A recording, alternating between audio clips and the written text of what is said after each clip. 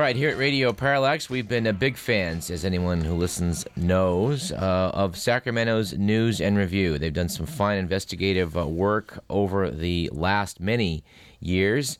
And at this point in time, we would like to go to that fine institution to talk to one of its reporters, R.V. Scheid. Welcome to Radio Parallax, R.V. Thanks, Doug. Well, you're, I think, the fourth or fifth person we probably had from the News and Review on our show. And first off, just thanks for the good work you people do over there. Well, you're welcome. You know, we love what we do, so it's, we're glad that it's appreciated. I read recently that you guys are now you're the number 2 publication in Sacramento after the Bee. Yeah, we are. I mean, it's been that way for a while. I mean, it's probably kind of a sort of a sad commentary, actually, on the sort of fate of newspapers nowadays. But I wish there was more competition here. But yeah, we're the alternative, basically. Well, you caught my eye here with some recent stuff you've been doing in the news section and an article you did on the new nukes. I want to talk about the nukes, but I'd like to start off with a very fascinating aspect of your reporting here a few weeks back when you actually had an email from a student in Lebanon, which you talked about. I've been corresponding with a young woman who's going to be a student at UC Davis in the fall. She was formerly at Cosumnes River College, the community college there, and she got one of those Regents scholarships. Very smart young woman. Rita Malouf is her name, and so I've been corresponding regularly from Lebanon, in fact, I got an email today. And how is she doing today? Well, she's doing fairly well, considering that, half their country has been destroyed, but the ceasefire does seem to be holding. She lives in the sort of northern suburbs of Beirut, so it's not, quite as bad as being down in the southern part of Lebanon. She's been assisting with the relief effort and stuff, so that's been very difficult. I mean, the day before the ceasefire, in an email she sent, she was talking about basically the Israeli Defense Forces of, first they were, helicopters were attacking trucks, and then sort of the relief effort switched to cars, and then they started attacking cars, and then, it switched to scooters, and then to bicycles, and, basically, at least according to Rita, it's, anybody trying to travel in this way could be, subject to, getting hit by a missile or shot by machine guns, or it doesn't sound like a place to spend your vacation. Well, RV, as you're talking to us right now, I am shocked by, what happens when you can get a first-hand report from the scene. I had not heard anywhere that they were basically shooting people on bicycles. I mean, this is coming from one person, and, it's certainly possible to discount it. I mean, I don't know, she's definitely been going through some real violent times, so, I mean, I don't doubt it.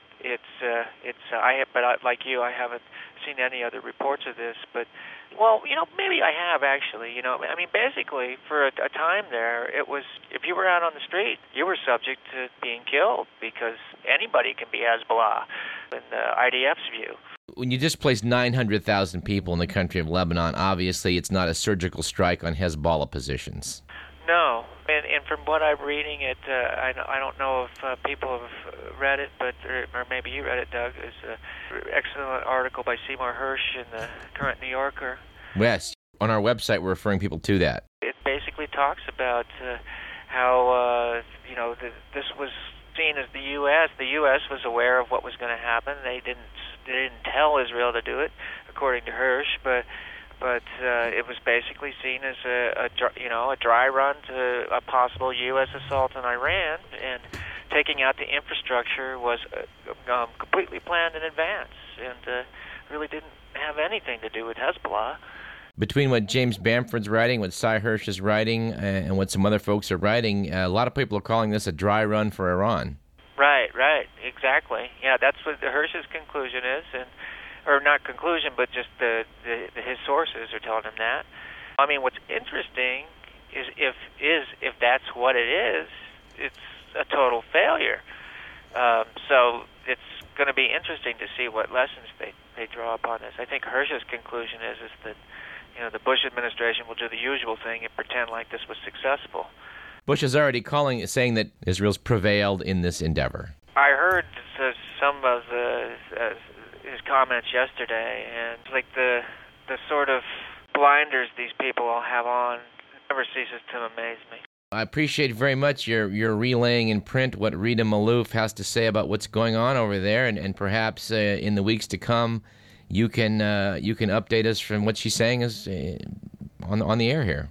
Well, you know what? This morning she is talking about, because I was wondering what she was going to do there. Her parents lived there, and I thought, maybe because of all this she might end up staying. But she intends to come back to attend classes this fall at Davis, and I'm encouraging her to tell her story in the News and Review, herself.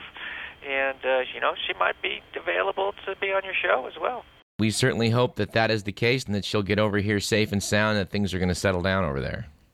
I hope so too. Let's talk about your sort of, I think, milestone article here on the new nukes, which made some pretty darn fascinating reading. Let's talk about what you discovered. Well, several very prominent environmentalists concerned about global warming have recently reversed their opinion about nuclear power and feel that we should give nuclear power a second chance. I'm looking at your article right now. You've got Stuart Brand, founder of the Whole Earth Catalog, Patrick Moore, founder of Greenpeace, and James Lovelock, creator of the Gaia hypothesis. Right. Yeah, and these are high-profile guys, although, they do have now contacts within the nuclear industry, so perhaps they're not coming from a completely unbiased point of view, but they were all prominent environmentalists at one time, and now they have a new view. And, mainly this has to do with the fact that nuclear power does not produce greenhouse gases, carbon dioxide and the like. And, at the same time, it, can make tremendous amounts of energy. And so it's to them, the idea that of going back to nuclear power makes sense. From my personal standpoint, I need to interject. I think that when I listen to like the Rush Limbaughs of the world going on and on about environmentalists in a very pejorative way, I sort of roll my eyes. But when it does come to this nuclear issue, a lot of folks get pretty knee-jerky from what I can see. Well, I do believe that is true. As a result of this article, we had a meeting yesterday with Rochelle Becker, Executive Director for the Alliance for Nuclear Responsibility, and she's been really involved in the anti-nuclear movement for 30 years. And talking to her yesterday, it's like once we both got past sort of our knee-jerkiness, and I can jerk my knee both ways on this issue. What I found with her is that she has genuine safety concerns, but she also understands that there's a number of pressing issues that might make nuclear power the only option. So her concern is, if that is our only option, let's make damn sure it's safe. Let's talk a little bit about Rancho Seco. Here in SMUD, here in Sacramento, we've got a nuclear power plant, or did have one just south of the city. And Ed Smeloff and a few other people on the SMUD board decided they were going to shut it down, and they succeeded about, 17 years ago or so. That was right about the same time that I started. I came to Sacramento in '90, so it had already sort of happened. From what I read during my research for the story, there were a number of issues at Seco. Some of them were design issues. It was the same basic plant, and the company that manufactured it is 3 Mile Island. That didn't really help the public image of the plant. But most of their real issues there seem to deal with personnel and management issues. And even to, Professor Paul Craig, who's quoted in the story, and who's become much more anti-nuclear nowadays, he was, interviewed back then, and back then in those days, he thought that Rancho Seco could be salvaged if just the right management team was put in. But that's not what happened. I gather when you did your research for this article, you had more material than you wind up getting into the News and Review. What didn't make the paper? On the nuclear story? Yeah.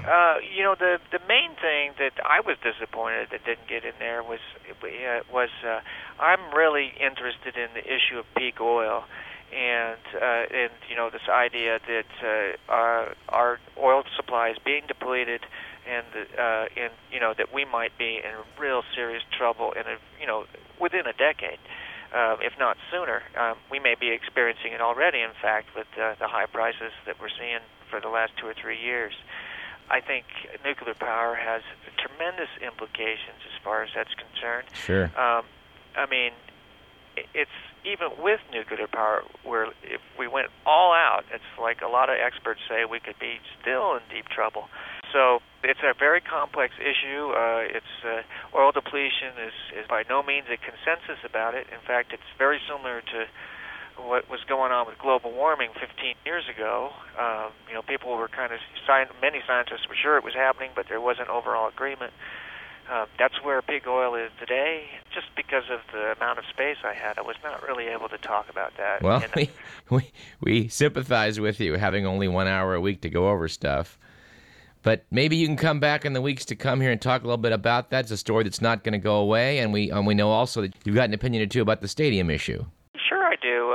And as far as the nuclear power issue, I'm working on a follow-up right now about some issues that are going through the legislature right now. In fact, Rochelle Becker is the person that got me interested in that story. So I'm definitely, I'm interested in sources from whatever side of any issue, that want to talk to me. Well, come back and talk to us about it as well. And I'd be happy to. For those who haven't read your article, where can I refer them to on the web?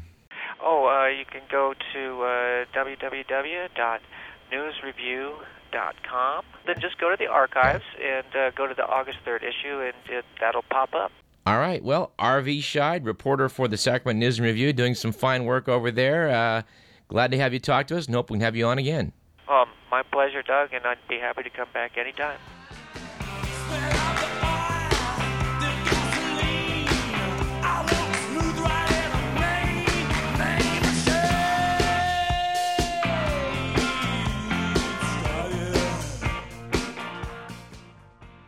All right, I'd like to return back to the subject of Lebanon. It so happens that a few days ago I crossed paths with someone who had just returned from the country.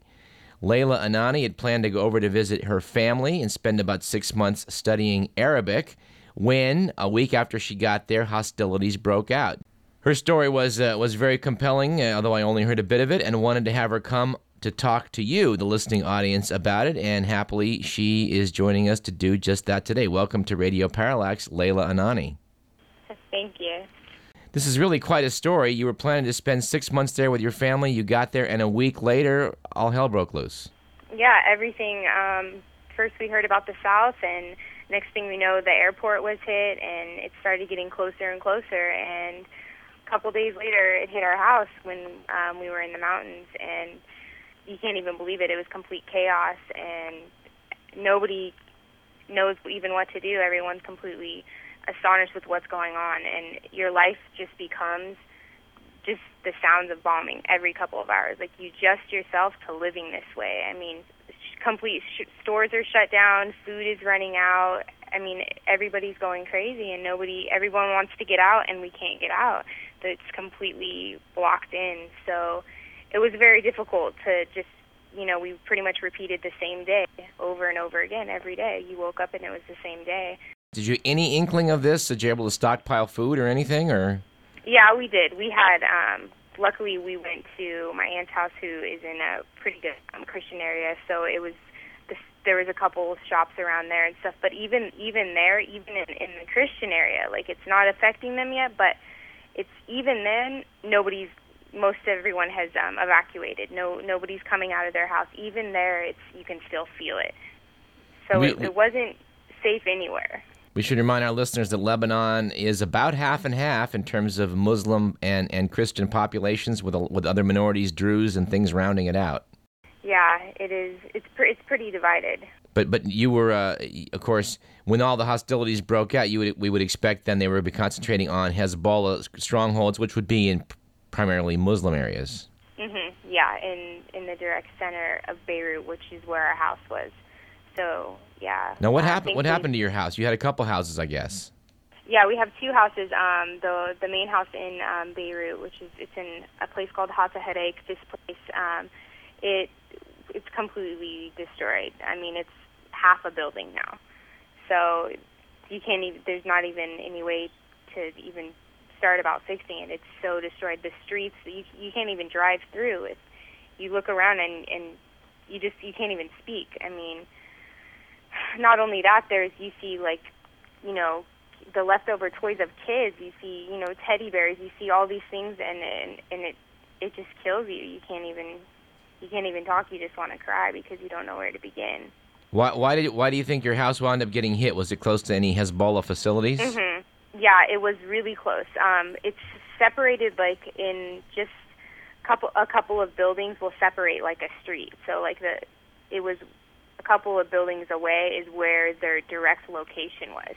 So we were really, really close to it. And yeah, just them shooting and them missing caused other homes to get destroyed. So, you know, Hezbollah is outside of our house. You know, they're protecting the whole area, so they're very, very close. And the minute they see them, they're gonna hit wherever they are. Well, we see photos of apartment buildings down all over the place. Did you see that? Yeah, I did see that. I saw a lot of wreckage, a lot of damage. Not quite as much as there is now. I left right before it got really, really bad, but I did see a lot of it. How many buildings would you say you saw with your own eyes that were totally destroyed or largely destroyed? I probably saw about 3, and I saw just a lot of road damage. The bridge was damaged. Just a lot of shops, like businesses, were damaged. But whole apartment buildings, I saw about 2 or 3. You know, about 50 homes in there. So yeah. Tell me what happened to your other house. Well, we were in our other house, and it's right in front of the freeway that goes to Damascus, and there was about 15 of us, of my family, and we evacuated from our house in Beirut, and we went there thinking it was going to be safer, and next thing we know, we were getting hit, and 15 of us just scattered, left everything, and we piled in one car and tried to get out as fast as we could. It was really hard. There was traffic. Everyone's trying to get out, and we're still getting hit. Like, the surrounding area is still getting hit as we're leaving. So it was pretty scary. It was probably the scariest moment that I had the whole time I was there that we experienced.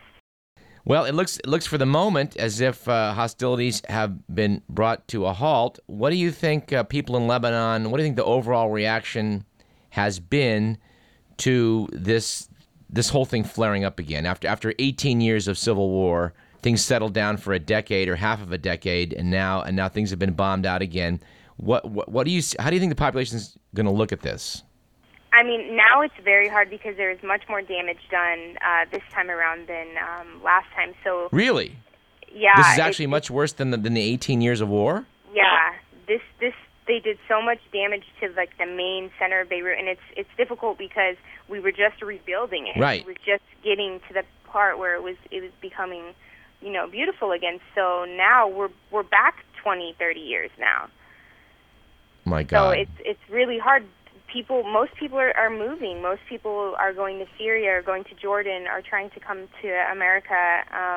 It's really hard to start over now because there's not the economy is so shot now, and there's not even people to go into your business now. Everyone's gone. Nobody has money. Everyone's lost everything. So it's really everyone's just in shock and just they can't even believe what's going on. And you know, we're happy that it stopped the way that it has, but it's kind of hard to know where to go from here.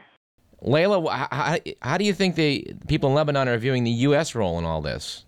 We pretty much feel back there in Lebanon that, you know, that the U.S., they're against us. They're with Israel. We feel that they wanted Lebanon to be wiped out. That's how majority of people feel, whether or not they're Christian or Muslim.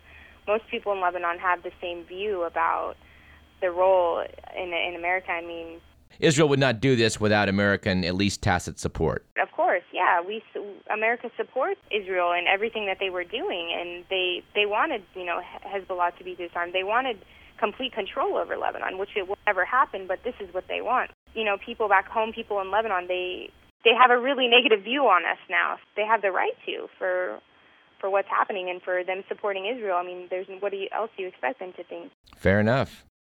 Well, I guess one of our jobs here in the weeks to come is to see what we can do to help people in Lebanon and talk about some relief efforts. And I'm sure you'll have some ideas as you're speaking to your family as you are. Mm-hmm. Yes, I will. Why don't we give this a couple of weeks to settle down, then come back and give us an update, if you would. Yeah, I would love to. Thank you.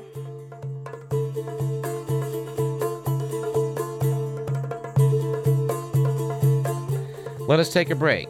I'm Douglas Everett. This is Radio Parallax, and you are listening to KDVS 90.3 FM, Davis, Sacramento.